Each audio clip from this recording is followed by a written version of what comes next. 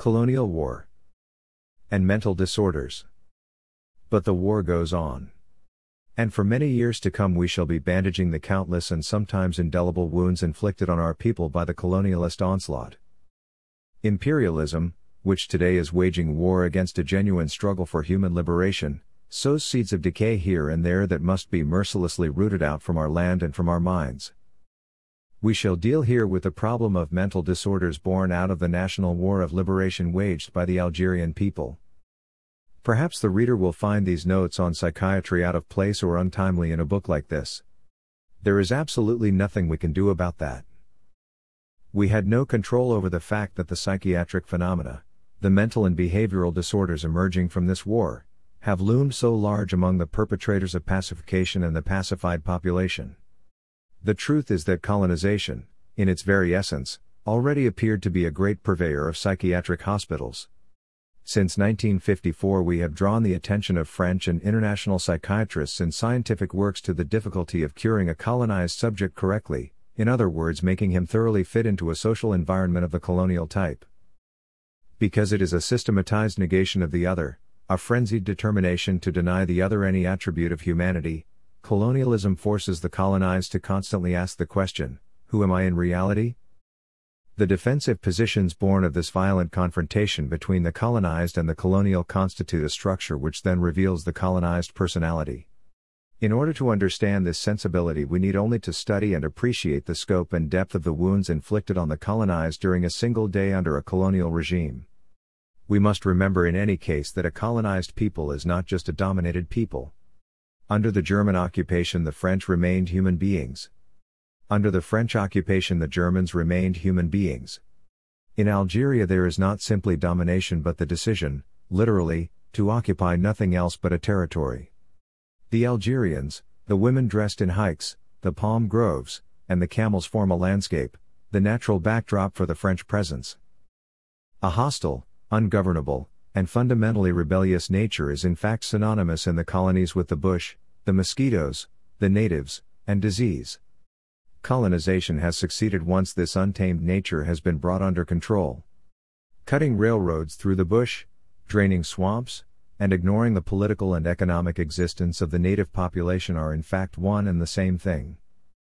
When colonization remains unchallenged by armed resistance, when the sum of harmful stimulants exceeds a certain threshold, the colonized defenses collapse, and many of them end up in psychiatric institutions. In the calm of this period of triumphant colonization, a constant and considerable stream of mental symptoms are direct sequels of this oppression. Today the all-out national war of liberation waged by the Algerian people for 7 years has become a breeding ground for mental disorders. 22 We include here cases of Algerian and French patients under our care which we think particularly meaningful. We need hardly add that our approach here is not that of a scientific work, and we have avoided any semiological, nosological, or therapeutic discussion. The few technical terms used here are solely meant as points of reference. We must, however, insist on 2 points. As a general rule, clinical psychiatry classifies the various disorders presented by our patients under the heading psychotic reaction. In doing so, priority is given to the situation that triggered the disorder, although here and there mention is made of the role played by the subject's psychological, affective, and biological history, and that of his milieu.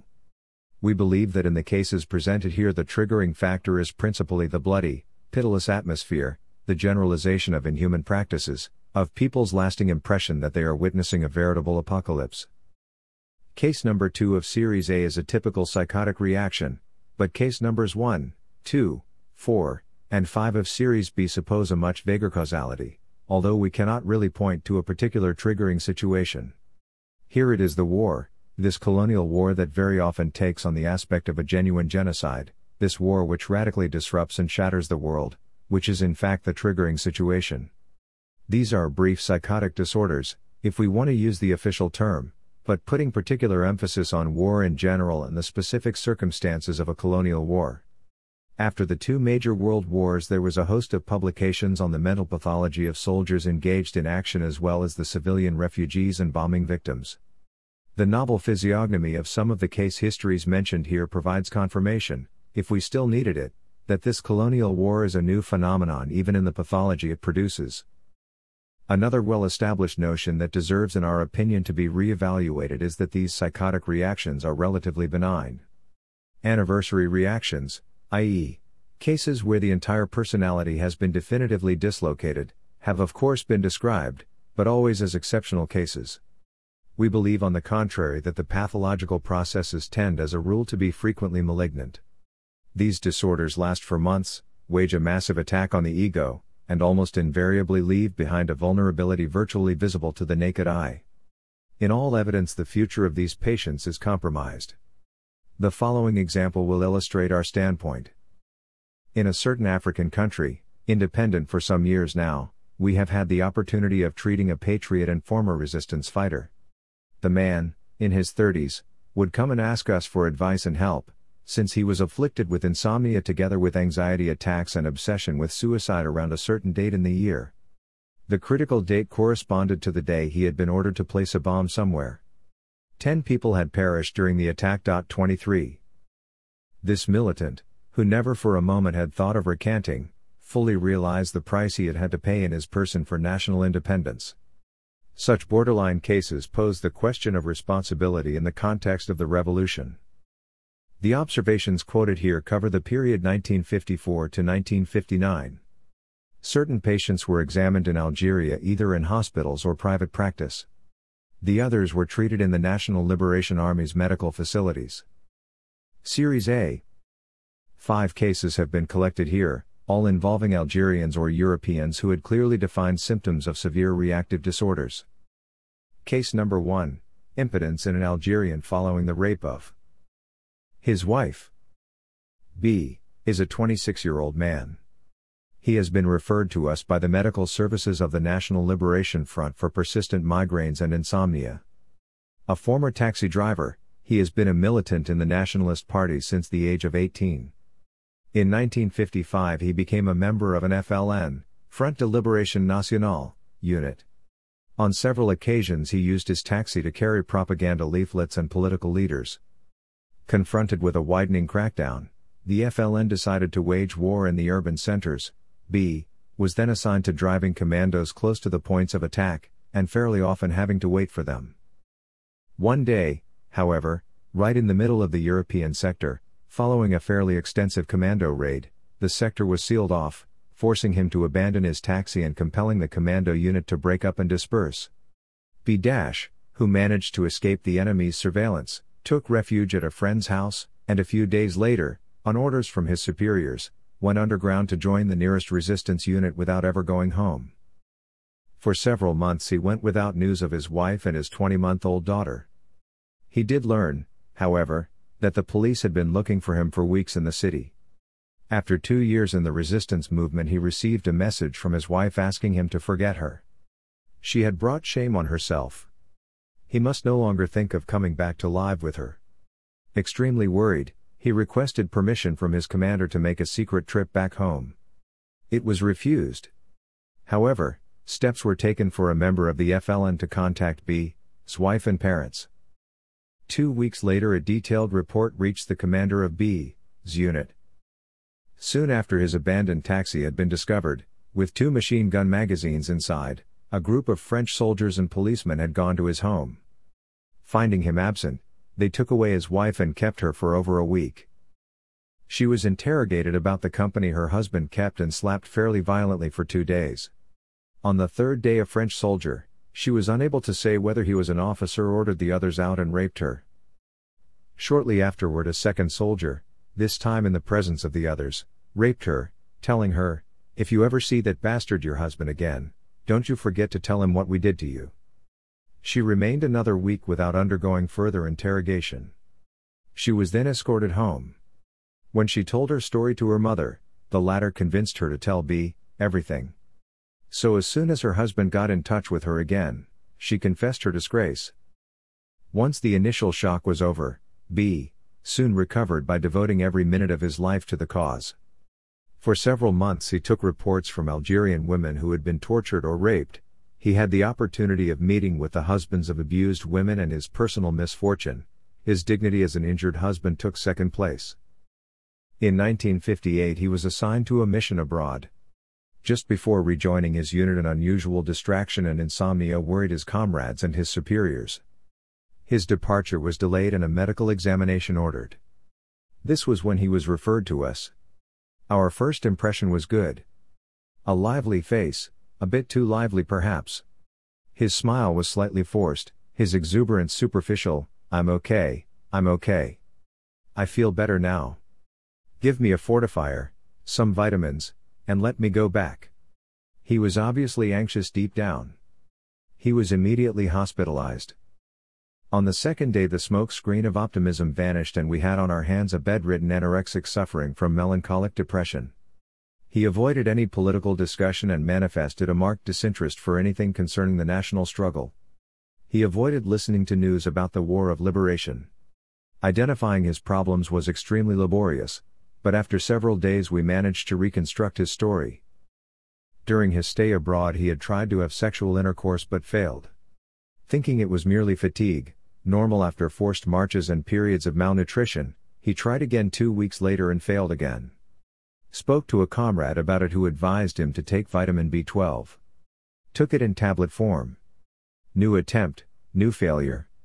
Furthermore, a few moments before the act he had an irresistible impulse to tear up a photo of his little girl. Such a symbolic connection could raise the possibility of unconscious incestuous drives. However, several conversations and a dream in which the patient witnessed the rapid putrefying of a kitten giving off a nauseating smell, led us in a completely new direction. This girl, he told us one day, referring to his daughter, has something rotten inside her. From that moment on his insomnia became extremely troubling, and despite a fairly large dose of neuroleptics, he developed a state of nervous anxiety that was particularly alarming. He then spoke to us for the first time about his wife and said laughingly, "She got a bit of French meat." It was then we were able to reconstruct the whole story. The fabric of events became clear. He told us that every time he tried to have sexual intercourse, he thought of his wife. What he confided to us seemed to be of fundamental interest. I married this girl whereas I was in love with my cousin. But the cousin's parents had arranged to marry their daughter to someone else. So I accepted the first girl my parents offered me. She was nice, but I didn't love her. I kept telling myself, "You're young, wait a bit, and when you've found the right girl, you'll divorce and make a happy marriage." So I wasn't very attached to my wife. With the war, we moved even further apart. In the end, I used to come and eat my meals and go to bed with hardly a word between us. When I learned during my time with the freedom fighters that she had been raped by some French soldiers, I first of all felt angry with the bastards. Then I said, "Oh, it's nothing serious, she wasn't killed. She can start her life over again." And then several weeks later it dawned on me that she had been raped because they had been looking for me. In fact, she had been raped to punish her for keeping quiet. She could have easily given them at least one militant's name, which would have enabled them to discover and eliminate the network, and perhaps even have me arrested. It was not therefore a simple rape for want of anything better to do or out of sadism, as I had often seen in the douars. It was the rape of a tenacious woman who was prepared to accept anything rather than give up her husband. And that husband was me. That woman had saved my life and had protected the network. It was my fault she had been dishonored. Yet she didn't say, "This is what I endured for you." On the contrary, she said, "Forget me, start a new life, I have been disgraced." It was then that I made up my mind to take her back after the war. I have to tell you, I've seen peasants dry the tears of their wives who had been raped under their very eyes. That shook me up quite a bit, and I have to confess that at first I couldn't understand their attitude. But we had to intervene increasingly in such circumstances to explain things to the civilians, and I've seen civilians volunteer to marry a young girl who had been raped and made pregnant by French soldiers. All that made me think again about my wife. I've made up my mind to take her back, but I still don't know how I'll react when I see her. And when I look at the picture of my daughter, I often think she was dishonored as well. As if everything that had to do with my wife was rotten. If they had tortured her, if they had broken all her teeth or an arm, I wouldn't have minded so much. But that thing, how can you ever get over it? And did she have to tell me about it? He then asked me whether his sexual failing in my opinion was caused by his worrying. Answer: it's quite likely. He then sat up in bed. What would you do if it happened to you? I don't know. Would you take your wife back? I think I would. Ah, you see, you're not quite sure. He put his head in his hands and after a few moments left the room. From that day on, he gradually accepted to listen to political discussions while his migraines and anorexia lessened considerably. After 2 weeks he rejoined his unit telling me, on independence, I'll take my wife back. If it doesn't work out, I'll come and see you again in Algiers.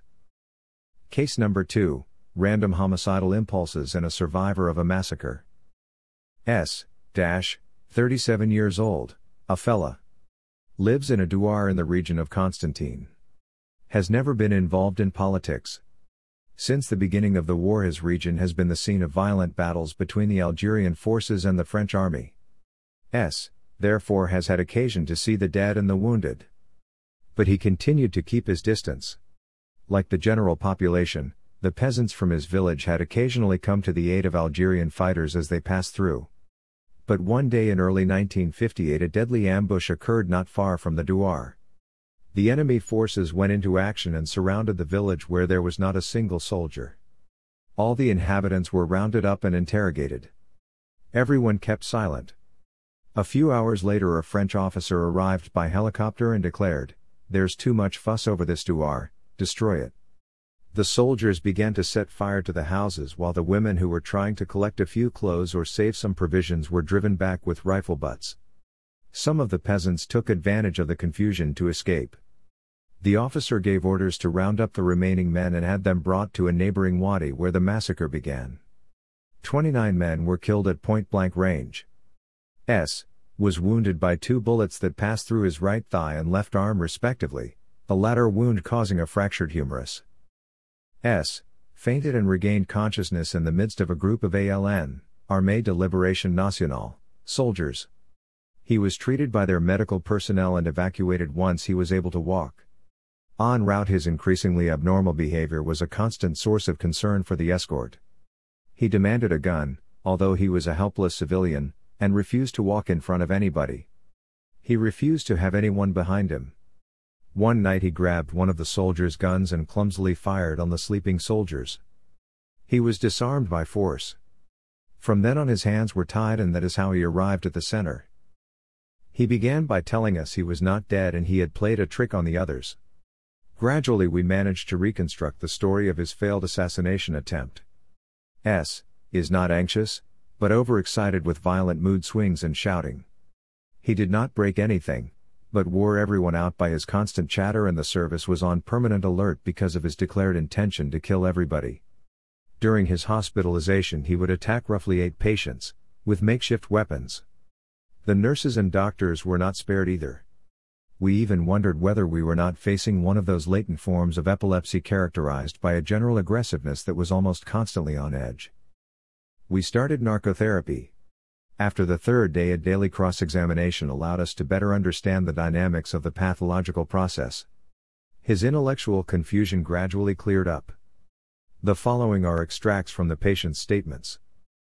God is with me, but he can't have been with those who died. I was damn lucky. In life, it's kill or be killed. When I think I knew nothing about all that business. There are some French among us. They're disguised as Arabs. They've all got to be killed. Give me a machine gun.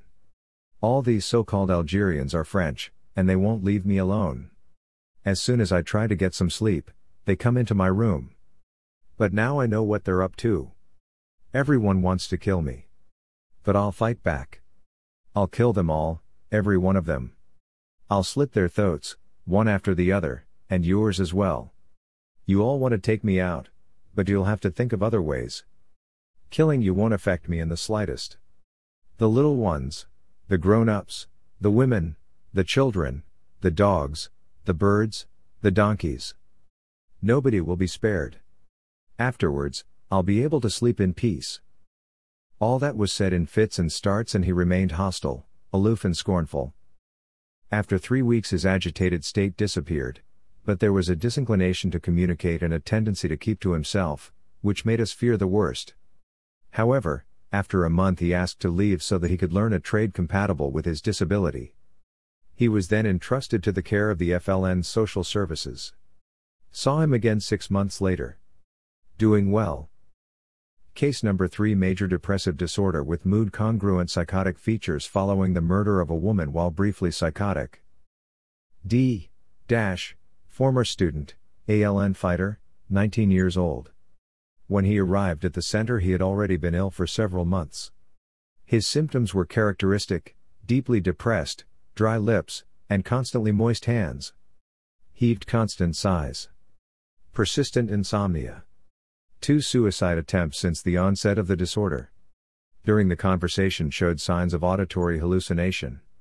Sometimes his gaze fixed for a few moments at a point in space while his face lit up, giving the impression he was seeing something. Incoherent thoughts. Behavior known in psychiatry as blocking, where the start of a gesture or phrase is suddenly interrupted for no apparent reason. But one feature in particular caught our attention: the patient talked of his blood being spilled, his arteries drained, and an abnormal heartbeat. He begged us to stop the hemorrhage and not let them come into the hospital to suck the lifeblood out of him. From time to time, could no longer speak and asked for a pencil. Wrote, "Have lost my voice, my whole life is fading away." This display of depersonalization led us to believe he had reached a serious stage. Several times in the course of our conversations the patient mentioned a woman who would come and persecute him when night fell. Having previously learned that his mother, whom he adored, had died and that he would never get over his loss, at that moment his voice became muffled and a few tears appeared. I turned the cross-examination to the mother image.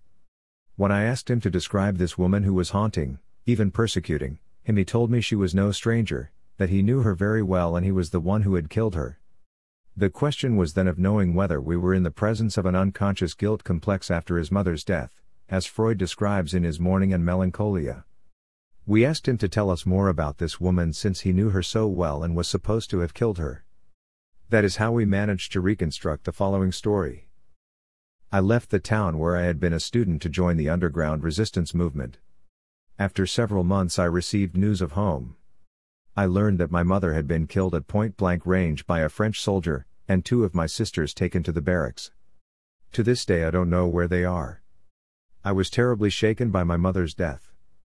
My father had died some years back. I was the only man in the family, and my sole ambition had always been to do something to make life easier for my mother and sisters. One day we went to a large estate owned by white settlers where the manager, a notorious Colonial, had already killed 2 Algerian civilians. It was night when we arrived at his house. But he wasn't at home. Only his wife was in the house. On seeing us, she begged us not to kill her. "I know you have come for my husband," she said, "but he isn't here. How many times have I told him not to get mixed up in politics?" We decided to wait for the husband. But I kept looking at the woman and thinking of my mother. She was sitting in an armchair and her thoughts seemed to be elsewhere. I was asking myself why we didn't kill her. And then she noticed I was looking at her. She threw herself on me screaming, "Please, don't kill me, I've got children." The next minute she was dead. I'd killed her with my knife. My commander disarmed me and gave me orders to leave. I was interrogated by the district commander a few days later. I thought I was going to be shot. But I didn't give a damn. 24 And then I began to vomit after eating and I slept badly. After that this woman would come every night asking for my blood. And what about my mother's blood? As soon as the patient went to bed at night the room was invaded by women, all the same. It was the same woman duplicated over and over again. They all had a gaping hole in their stomachs. They were bloodless, sickly pale, and terribly thin. The women tormented the young man and demanded their blood back. At that moment the sound of rushing water filled the room and grew so loud it seemed like a thundering waterfall, and the young patient saw the floor of his room soaked in blood, his blood, while the women slowly got their color back and their wounds began to close. Soaked in sweat and filled with anxiety, the patient would wake up and remain agitated until dawn. The young patient has been treated now for several weeks and the Wonneroid, nightmare, symptoms have virtually disappeared. His personality, however, remains seriously flawed. As soon as he thinks of his mother, this disemboweled woman looms up disconcertingly in her place. As unscientific as it may seem, we believe only time may heal the dislocated personality of this young man. Case number 4. A European police officer suffering from depression while at the hospital meets one of his victims, an Algerian patriot suffering from stupor. A. 28 years old, married without children. We have learned that he and his wife have been undergoing treatment for several years to try and have children. He is referred to us by his superiors because of behavioral problems. The immediate rapport proved to be fairly good. The patient spoke to us spontaneously about his problems. On good terms with his wife and parents-in-law. Good relations with his colleagues at work and well thought of by his superiors. What troubled him was having difficulty sleeping at night because he kept hearing screams. In fact, he told us that for the last few weeks before going to bed he closes all the shutters and stops up the windows. It is summer, to the utter despair of his wife who is suffocating from the heat. He also stuffs cotton in his ears so as to muffle the screams. Sometimes in the middle of the night he switches on the radio or puts on some music so as not to hear the nightly din. He consequently explained to us his tribulations in great detail. A few months ago he was transferred to an anti-FLN brigade. To begin with he was assigned to watching a few buildings and cafes. But after a few weeks he was working almost full-time at the police headquarters. That was where he came to be involved in interrogations which always implied some form of roughing up. The thing is they never wanted to confess anything. Sometimes, he went on to explain, you feel like telling them that if they had any consideration for us, they'd cough up and not force us to spend hours on end squeezing the information out of them word by word. But you might as well talk to the wall. Every question gets the answer, I don't know. Even when we ask for their names. If we ask them where they live, they answer, I don't know. So of course we had to give them the works. But they scream too much. At first it made me laugh. But then it began to unnerve me.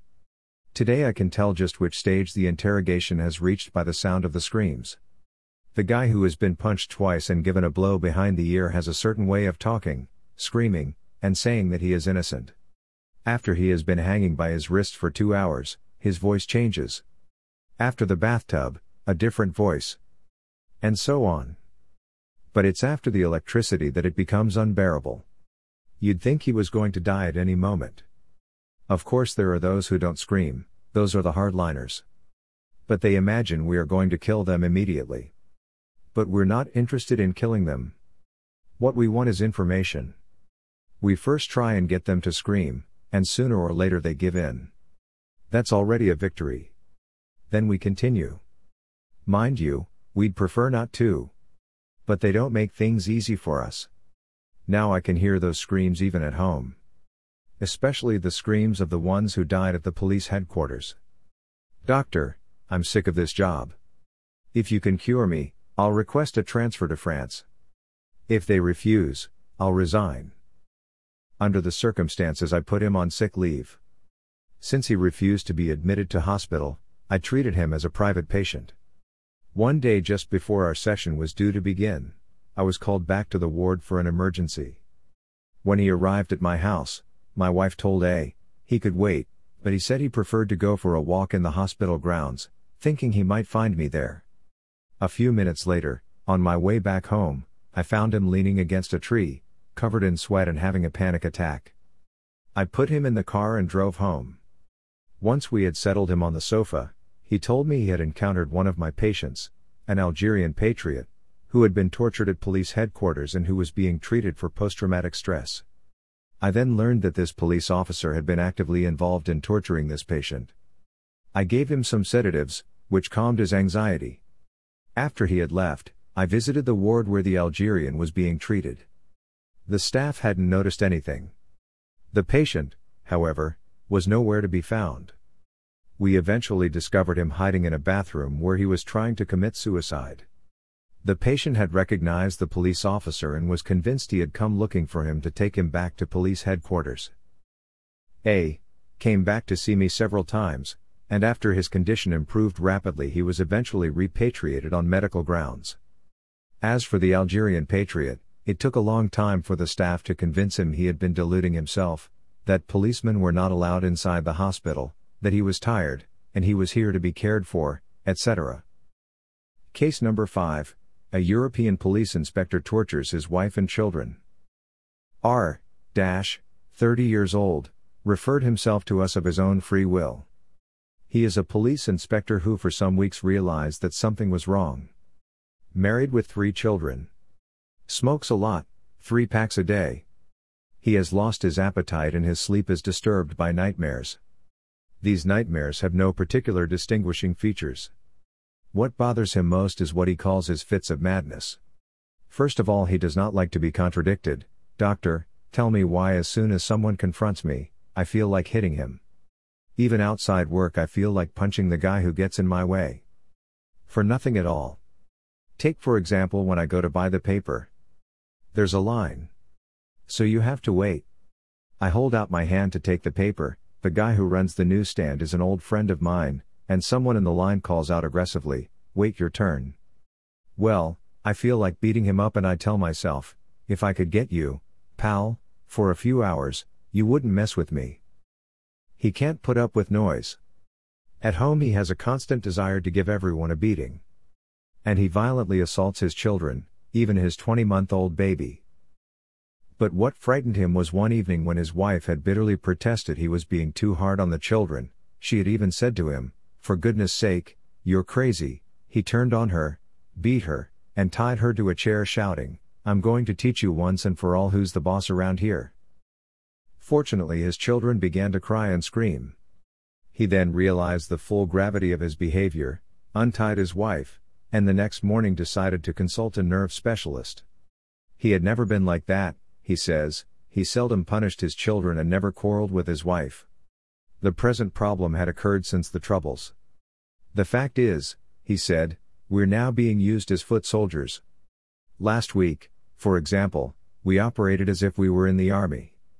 Those guys in the government say there's no war in Algeria and the police force must restore law and order, but there is a war in Algeria, and when they realize it, it'll be too late. The thing that gets me the most is the torture. Does that mean anything to you? Sometimes I torture for 10 hours straight. How does torturing make you feel? It wears you out, of course. It's true we take turns, but the question is knowing when to let your colleague have a go.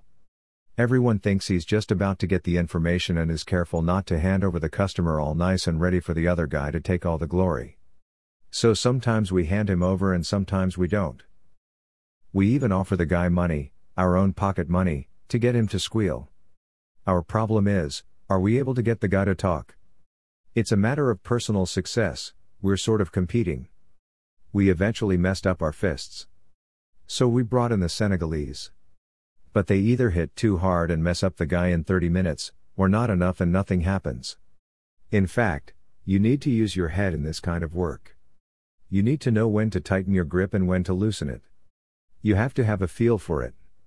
When the guy is ripe, there's no point continuing to hit him. That's why it's best to do your own work. You can judge better how you're doing. I'm against those who get others to work the guy over and then pop in every so often to see how he's doing. The golden rule is never give the guy the impression he won't get out alive. He'll then wonder what's the use of talking if it won't save his life. In that case you'll have no chance at all of getting anything out of him. He has to go on hoping, it's hope that makes them talk. But what bothers me most, is this business with my wife. I must have a screw loose somewhere. You've got to straighten me out, doctor. Since his administration refused to give him a sick leave and the patient did not wish for certification from a psychiatrist, we treated him while on duty. It is easy to imagine the disadvantages of such a procedure. This man knew perfectly well that all his problems stemmed directly from the type of work conducted in the interrogation rooms, though he tried to blame everything on the Troubles.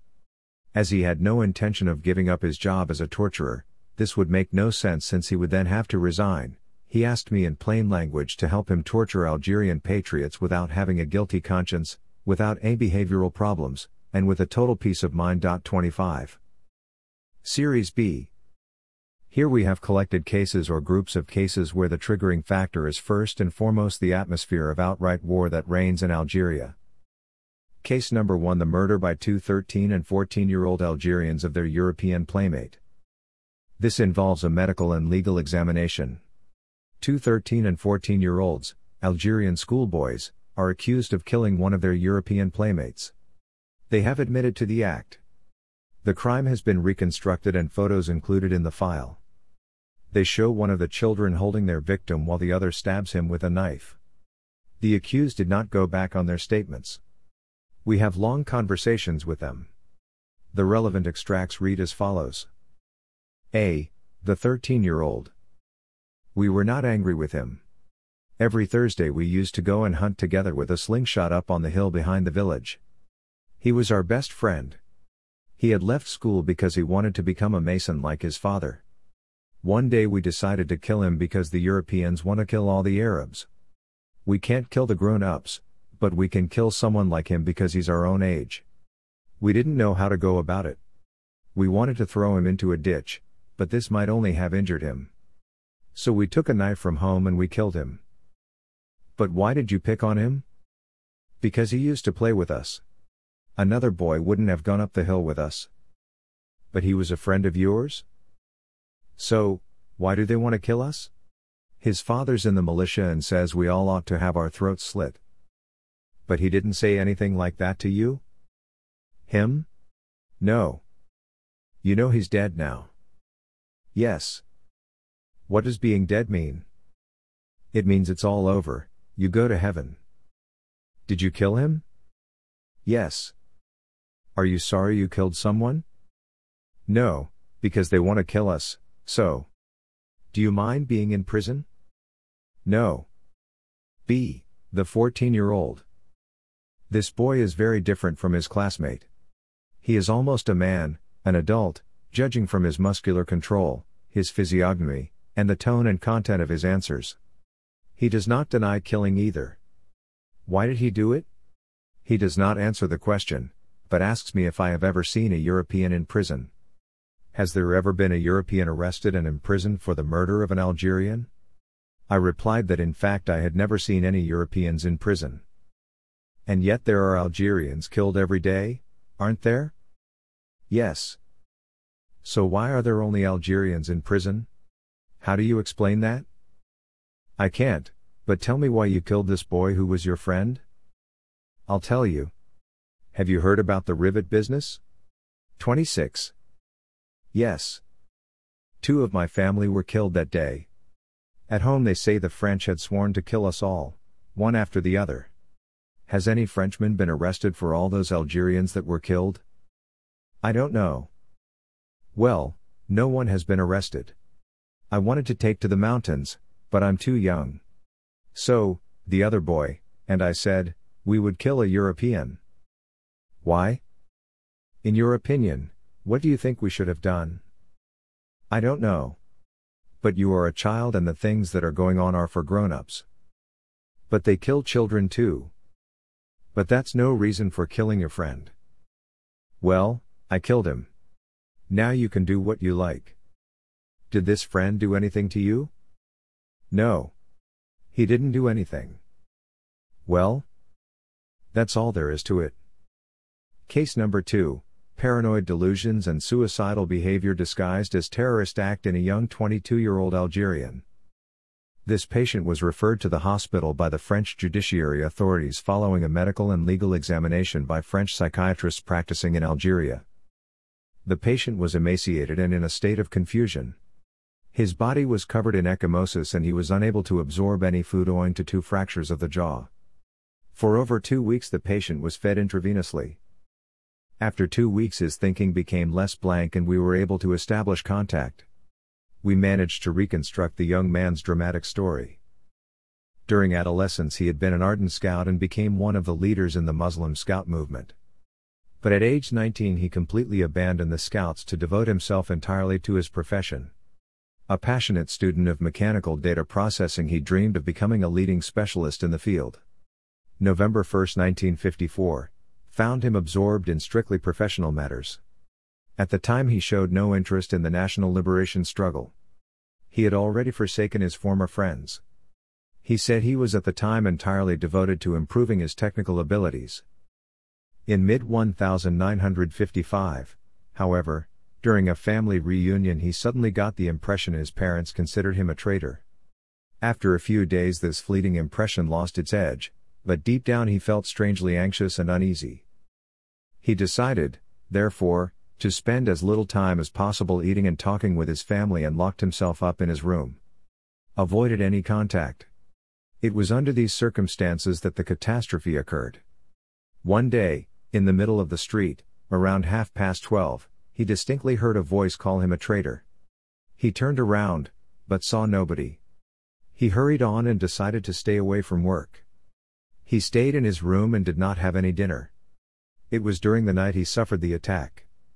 For 3 hours he heard all kinds of insults, voices crying in his head and in the darkness, "Traitor, coward, all your brothers are dying, traitor, traitor." He was gripped by an indescribable anxiety. For 18 hours my heart beat at 130 beats per minute. I thought I was going to die. From that moment on the patient could no longer swallow a thing.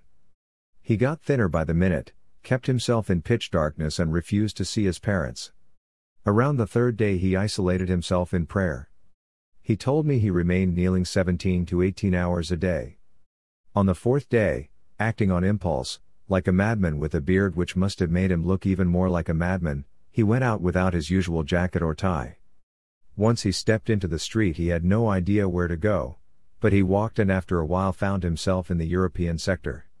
His physical appearance, he could be taken for a European, seems to have protected him from being stopped and questioned by the French police, whereas, next to him, Algerian men and women were being arrested, roughed up, insulted, and searched.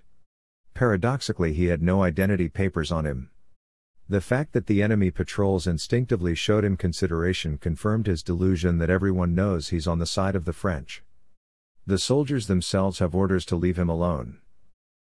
Moreover, the looks of the Algerians arrested with their hands behind their necks, waiting to be searched, seemed to him to be full of contempt. Stricken by an uncontrollable agitation, he quickly strode away.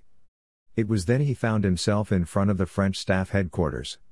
At the gate stood several soldiers armed with machine guns. He walked over toward the soldiers, hurled himself onto one of them and tried to grab his machine gun, shouting, "I am an Algerian."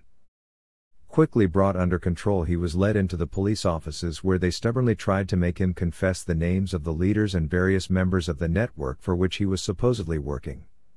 After a few days the police and the soldiers realized they were dealing with a sick individual.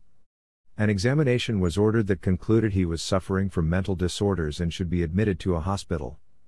"All I wanted to do," he told us, "was to die. Even at the police station I believed and hoped that after they had tortured me they would kill me.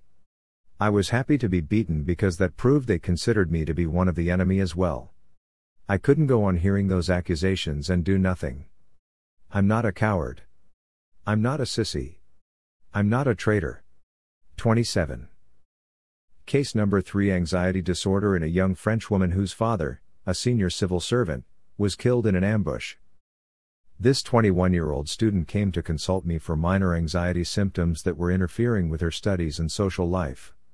Hands constantly clammy and at times presented truly alarming symptoms when water dripped from her hands. Chest constrictions accompanied by nocturnal migraine. Bit her nails. But what caught our attention especially was the clearly over-desirous way to make contact, whereas there was a sense of considerable underlying anxiety. She brushed aside her father's death, which was recent judging by the date, in such an offhand way that we quickly turned our investigation to her relationship with her father. We were given a clear, absolutely lucid description, so lucid as to be almost insensitive, which revealed by its very rationality the nature and origin of this young woman's disorder. My father was a senior civil servant. He was in charge of a vast rural area. As soon as the troubles broke out, he threw himself like a maniac into a frenzied manhunt for Algerians. Sometimes he could neither eat nor sleep, he was so worked up about quelling the rebellion. I watched helplessly as my father slowly changed. In the end I decided not to go and see him anymore and stay in town. In fact, every time I went home the screams coming from downstairs kept me awake at night. They were torturing Algerians in the cellar and the disused rooms so as to get information out of them. You can't imagine how horrible it is to hear screams like that all through the night. Sometimes I wonder how a human being can put up with it. I don't mean torturing but simply hearing someone scream in pain. And it went on and on. Eventually I never went back. The few times my father came to see me in town, I couldn't look him in the face. I was so horribly frightened and embarrassed. I found it increasingly difficult to kiss him. You see, I'd lived for a long time in the village. I know almost all the families. I had played with the young Algerians of my age when we were little. Every time I went home, my father would tell me a new batch of people had been arrested. In the end, I no longer dared go out in the street. I was so sure I'd encounter hatred everywhere I looked. Deep down, I knew the Algerians were right. If I were Algerian, I'd join the resistance movement. One day, however, she received a telegram announcing that her father had been seriously injured. She went to the hospital and found her father in a coma. He died shortly afterward. Her father had been wounded during a reconnaissance mission with a military detachment. The patrol had fallen into an ambush laid by the Algerian National Army. The funeral sickened me, she said. All those officials mourning over the death of my father, whose high moral qualities had won over the native population, made me feel nauseous. Everyone knew it wasn't true. Nobody could remain ignorant of the fact that my father had ruled all the interrogation centers in the area with an iron fist. They knew that 10 people were killed every day under torture, and yet they came to recite their lies about his devotion, his self-sacrifice, his love for his country, etc. I have to confess that words don't mean much to me now. Well, not very much. I went straight back to town and avoided the authorities. They offered me financial support, but I refused. For me, it was bought with the blood my father had spilled. I don't want any of it. I intend to work. Case number 4, adjustment disorders with mixed behavioral and emotional features in young Algerians under 10. These cases are refugees, sons of freedom fighters or civilians killed by the French. They have been allocated to centers in Tunisia and Morocco. They are provided with schooling, and games and outings are organized. They are examined regularly by doctors. This is how we came to meet a certain number of them. A. All the children presented a very marked love for parental images. Anything which resembles a father or a mother is doggedly sought after and jealously guarded. B. Generally speaking, they all show signs of a phobia to noise. They are deeply affected by the slightest reprimand. A great craving for calm and affection. C. Many of them suffer from insomnia and sleepwalking. D. Sporadic enuresis. E. Sadistic tendencies. One of their favorite games is to angrily pierce holes in a stretched sheet of paper. All their pencils are chewed and they bite their nails with distressing regularity. Quarrels often break out despite their deep affection for each other. Case number 5, puerperal psychoses in refugees. Puerperal psychosis refers to those mental disorders which occur in women during maternity. Such disorders can occur immediately before or several weeks after childbirth. Their psychological determinism is highly complex. The two major causes are thought to be a disruption to the endocrine glands and the occurrence of a psychological shock, a term that, although vague, corresponds roughly to what is commonly known as a bad fright. Ever since the French government's decision to apply their scorched earth policy and establish a buffer zone over hundreds of kilometers, there are almost 300,000 refugees along the Tunisian and Moroccan borders. The state of dire poverty they live in is no secret. International Red Cross commissions have paid them a number of visits, and on ascertaining their extreme poverty and precarious living conditions, they recommended increased aid by international organizations. Given the malnutrition that is rampant in these camps, it is therefore inevitable that the pregnant women are particularly prone to developing puerperal psychoses. These refugees live in an atmosphere of permanent insecurity, the combined effects of frequent raids by French troops applying the right to hunt and pursue, aerial bombardments. There is no end to the bombing of Moroccan and Tunisian territories by the French army, and Sakiet Sidi Youssef, the martyred village in Tunisia, is the bloodiest example. Machine gun raids as well as the breakup of the family unit as a result of flight. In truth, there are few Algerian women refugees who do not suffer from mental disorders following childbirth. There are various symptoms: agitation sometimes accompanied by furor, deep asthenic depression coupled with multiple suicide attempts, symptoms of anxiety accompanied by tears, lamentations, and appeals for mercy, etc. Likewise, the delusional disorders present many different characteristics: a delusion of vague persecution, aimed at anyone, a delirious aggressivity aimed at the French, who want to kill the unborn or newborn child, an impression of imminent death in which the mothers begged the invisible killers to spare their children.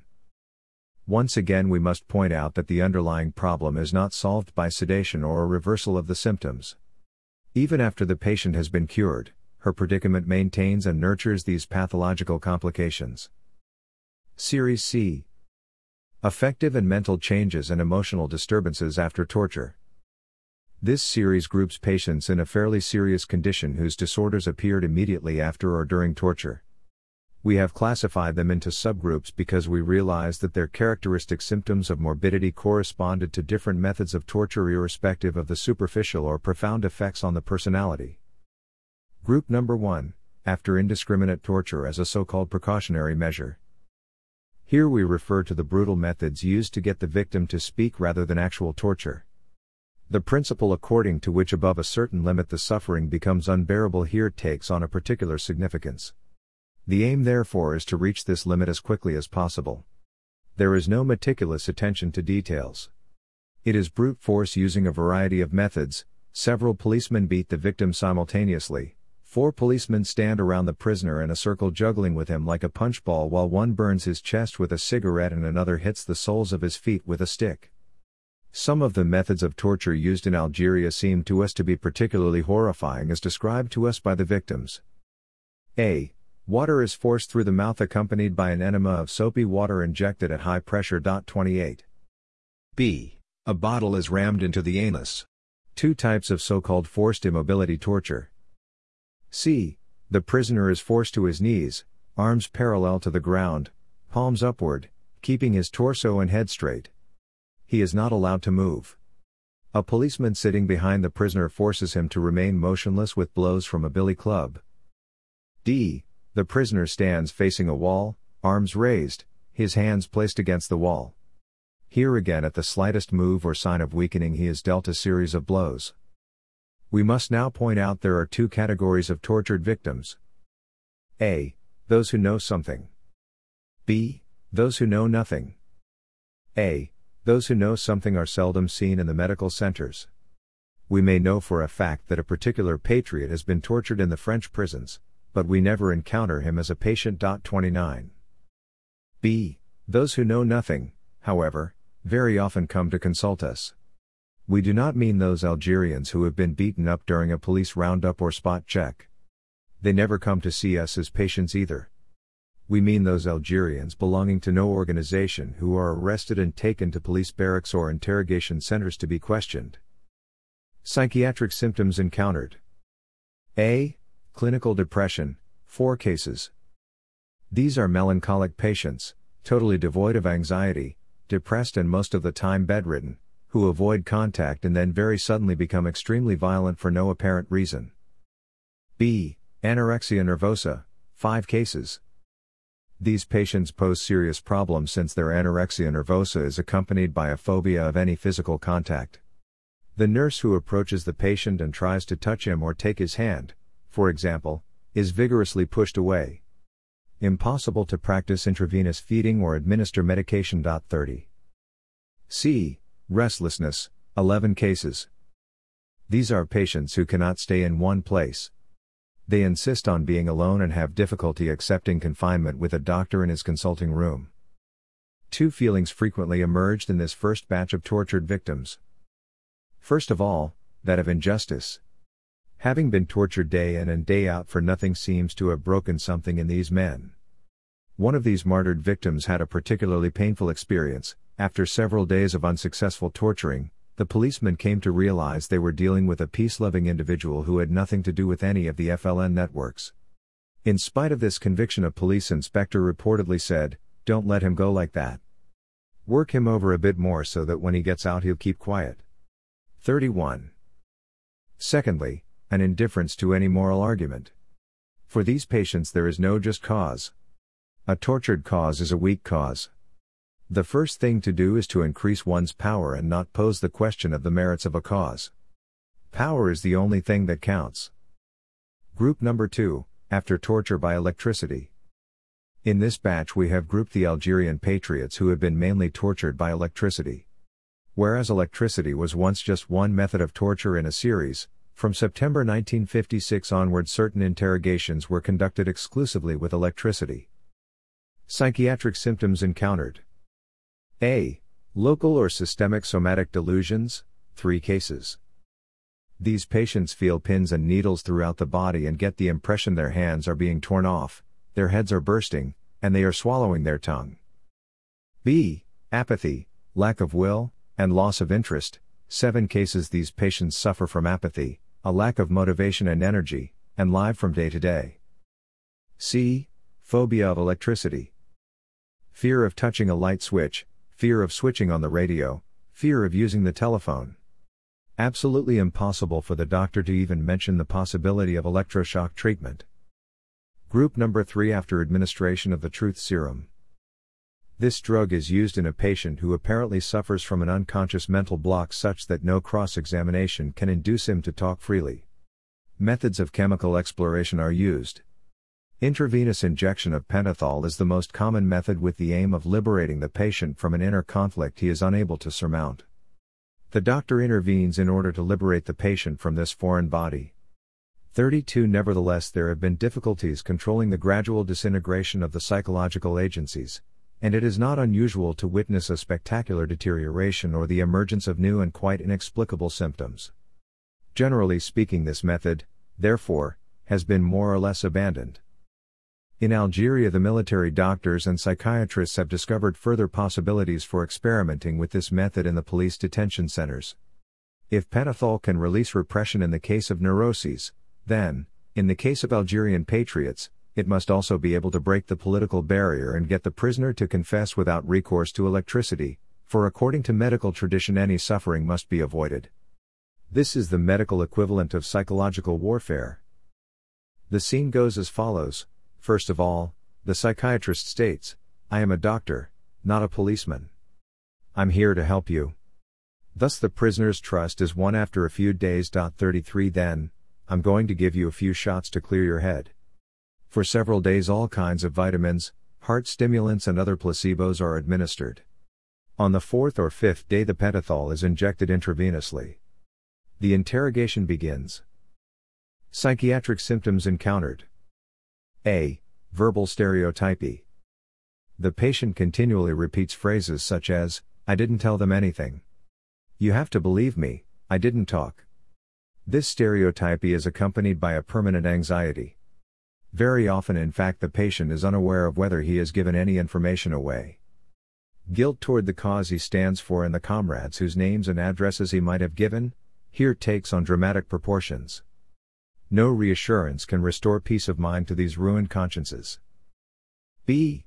Blurred mental and sensory perception. The patient cannot ascertain the existence of an object. Reasoning is assimilated without making any distinctions. There is a basic indistinction between true and false. Everything is both true and false. C. A phobia of any one-on-one conversation. This fear stems from the acute impression that he can be interrogated again at any time. D. Inhibition. The patient is on his guard. He registers a question word by word and elaborates his answer word by word. Hence the impression of virtual inhibition together with psychological slowing down, interrupted sentences, and repetition, etc. It is obvious these patients stubbornly refuse any type of intravenous injection. Group number 4, after brainwashing. There has been much talk recently about psychological warfare in Algeria. We have no intention of conducting a critical study of these methods. We shall merely highlight here their psychiatric consequences. There are 2 categories of brainwashing centers in Algeria. I for intellectuals. The principle here is to induce the intellectual into role-playing. It is clear to which psychotherapy school this refers. 34. A. Play the game of collaborator. The intellectual is induced to collaborate by establishing a justification for his collaboration. He is therefore obliged to live a dual personality and play the part of a well-known patriot who has been taken out of circulation as a precautionary measure. The aim of the operation is to attack from the inside those elements that constitute the national consciousness. Not only must he collaborate, but he is given orders to discuss freely with opponents and holdouts in order to win them over. This is an efficient way of getting him to give leads on patriots and using him, therefore, as an informer. If by chance he claims he didn't find any opponents, they are designated for him, or else he is asked to behave as if they were. B. Give talks on the value of French accomplishments and the merits of colonization. In order to achieve his job effectively, the intellectual is counseled by a broad spectrum of political advisors, such as officers for native affairs, or better still, psychologists, therapists and sociologists, etc. C. Take the arguments for the Algerian Revolution and eliminate them one by one. Algeria is not a nation, has never been a nation, and never will be. There is no such thing as the Algerian people. Algerian patriotism is devoid of meaning. The Falagas are schemers, criminals, and have had the wool pulled over their eyes. The intellectuals have to take turns giving a presentation on these topics, and each has to be convincing. Grades, the infamous awards, are allocated and totaled at the end of the month. They are used to evaluate whether the intellectual will be released. D. Lead an absolutely pathological communal life. To remain alone is an act of rebellion. The individual must always be in the presence of somebody. Silence is also prohibited. The individual must think out loud. Testimony. This is the case of an academic who was interned and subjected to months of brainwashing. One day the camp officials congratulated him on his progress and announced he would soon be set free. Familiar with the enemy's tactics, he was wary of taking the news too seriously. The stratagem, in fact, was to announce to the prisoners they were going to be freed, and a few days before the set date organize a group session of self-criticism. At the end of the session it was often decided to postpone release since the prisoner showed no signs of being definitely cured. The session, according to the psychologists present, highlighted a single-minded nationalist virus. This time, however, there was no subterfuge. The prisoner was well and truly freed. Once outside, in town and with his family, the former prisoner congratulated himself on having played his role so well. He was overjoyed at the idea of taking part again in the national struggle and endeavored to get back in touch with the leaders. It was then that a terrible, nagging idea crossed his mind. Perhaps nobody had been duped, neither his captors, nor his co-inmates, nor even himself. Where was the game supposed to end? Once again we had to reassure the patient and free him from the burden of guilt. Psychiatric symptoms encountered. A. Phobia of any collective discussion. As soon as 3 or 4 people got together, the inhibition reappeared, and mistrust and reticence reasserted themselves. B. The subject finds it impossible to explain and defend a given viewpoint. An antithetical thought process. Anything which is affirmed can be simultaneously denied with the same force. This is certainly the most painful legacy we have encountered in this war. The obsessive personality is the fruit of the psychological warfare used in the service of colonialism in Algeria. 2. For non-intellectuals. In centers like Boroegia, subjectivity is no longer taken as the starting point for modifying the individual's attitude. On the contrary, emphasis is on the body, which is broken in the hope that the national consciousness will disintegrate. The individual is knocked into shape. The individual's reward is being spared torture or being allowed to eat. A. You must confess you are not a member of the FLN. It has to be shouted collectively and repeated for hours. B. Then you have to confess to being in the FLN and now admit it was wrong. Down with the FLN. Then comes the next stage. The future of Algeria is French, it can only be French. Without France, Algeria would return to the Dark Ages. Finally, you are French. Long live France. The disorders encountered here are not serious. It is the bruised, suffering body which cries out for peace and calm. Series D. Psychosomatic disorders. The increasing occurrence of mental illness and the rampant development of specific pathological conditions are not the only legacy of the colonial war in Algeria. Apart from the pathology of torture, the pathology of the tortured and that of the perpetrator, there is a pathology of the entire atmosphere in Algeria, a condition which leads the attending physician to say when confronted with a case they cannot understand, "This will all be cleared up once the damned war is over." We propose grouping in this 4th series the illnesses encountered in Algerians, some of whom were sent to internment camps. They can all be characterized as being psychosomatic.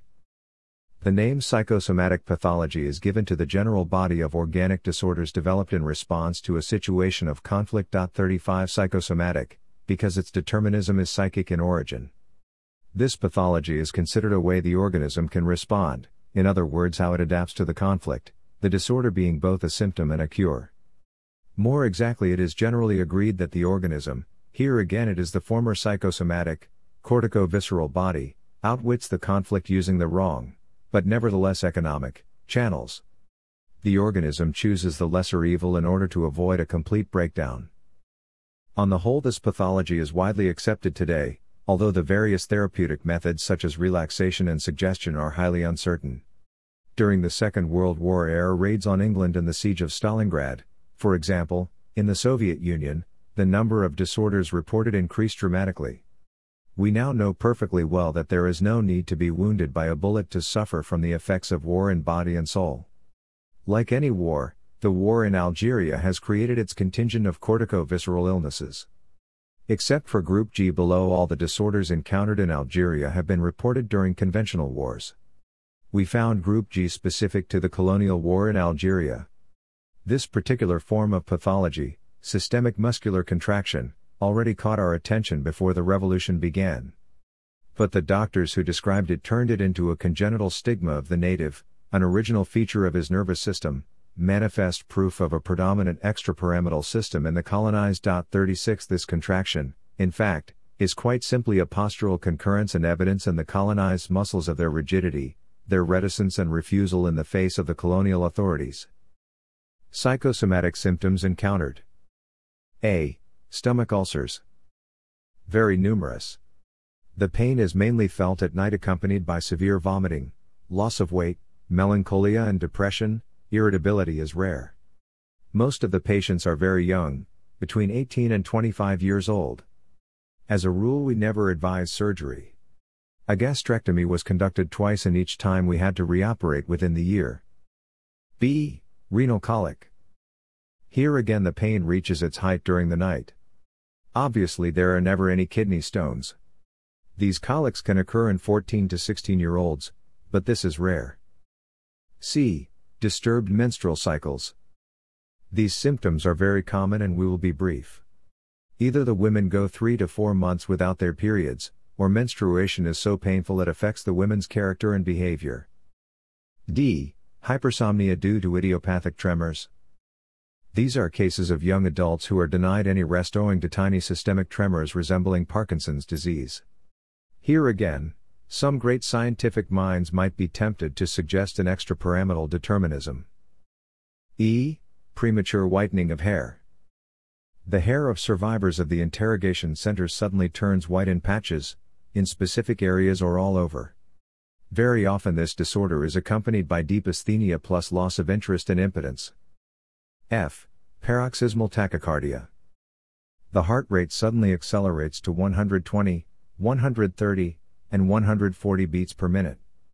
This tachycardia is accompanied by panic attacks, an impression of imminent death, and the end of the attack is marked by heavy sweating. G. Systemic contraction, muscular stiffness. These are male patients who slowly have difficulty making certain movements such as climbing stairs, walking quickly, or running. In 2 cases it was very sudden. The cause of this difficulty lies in a characteristic rigidity which inevitably suggests an attack on certain areas of the brain, central gray matter. Walking becomes contracted and turns into a shuffle. Passive bending of the lower limbs is practically impossible. No relaxation can be achieved. Immediately rigid and incapable of relaxing of his own free will, the patient seems to be made in one piece. The face is set, but expresses a marked degree of bewilderment. The patient does not seem to be able to demobilize his nerves. He is constantly tense, on hold, between life and death. As one of them told us, "You see, I'm as stiff as a corpse." 37.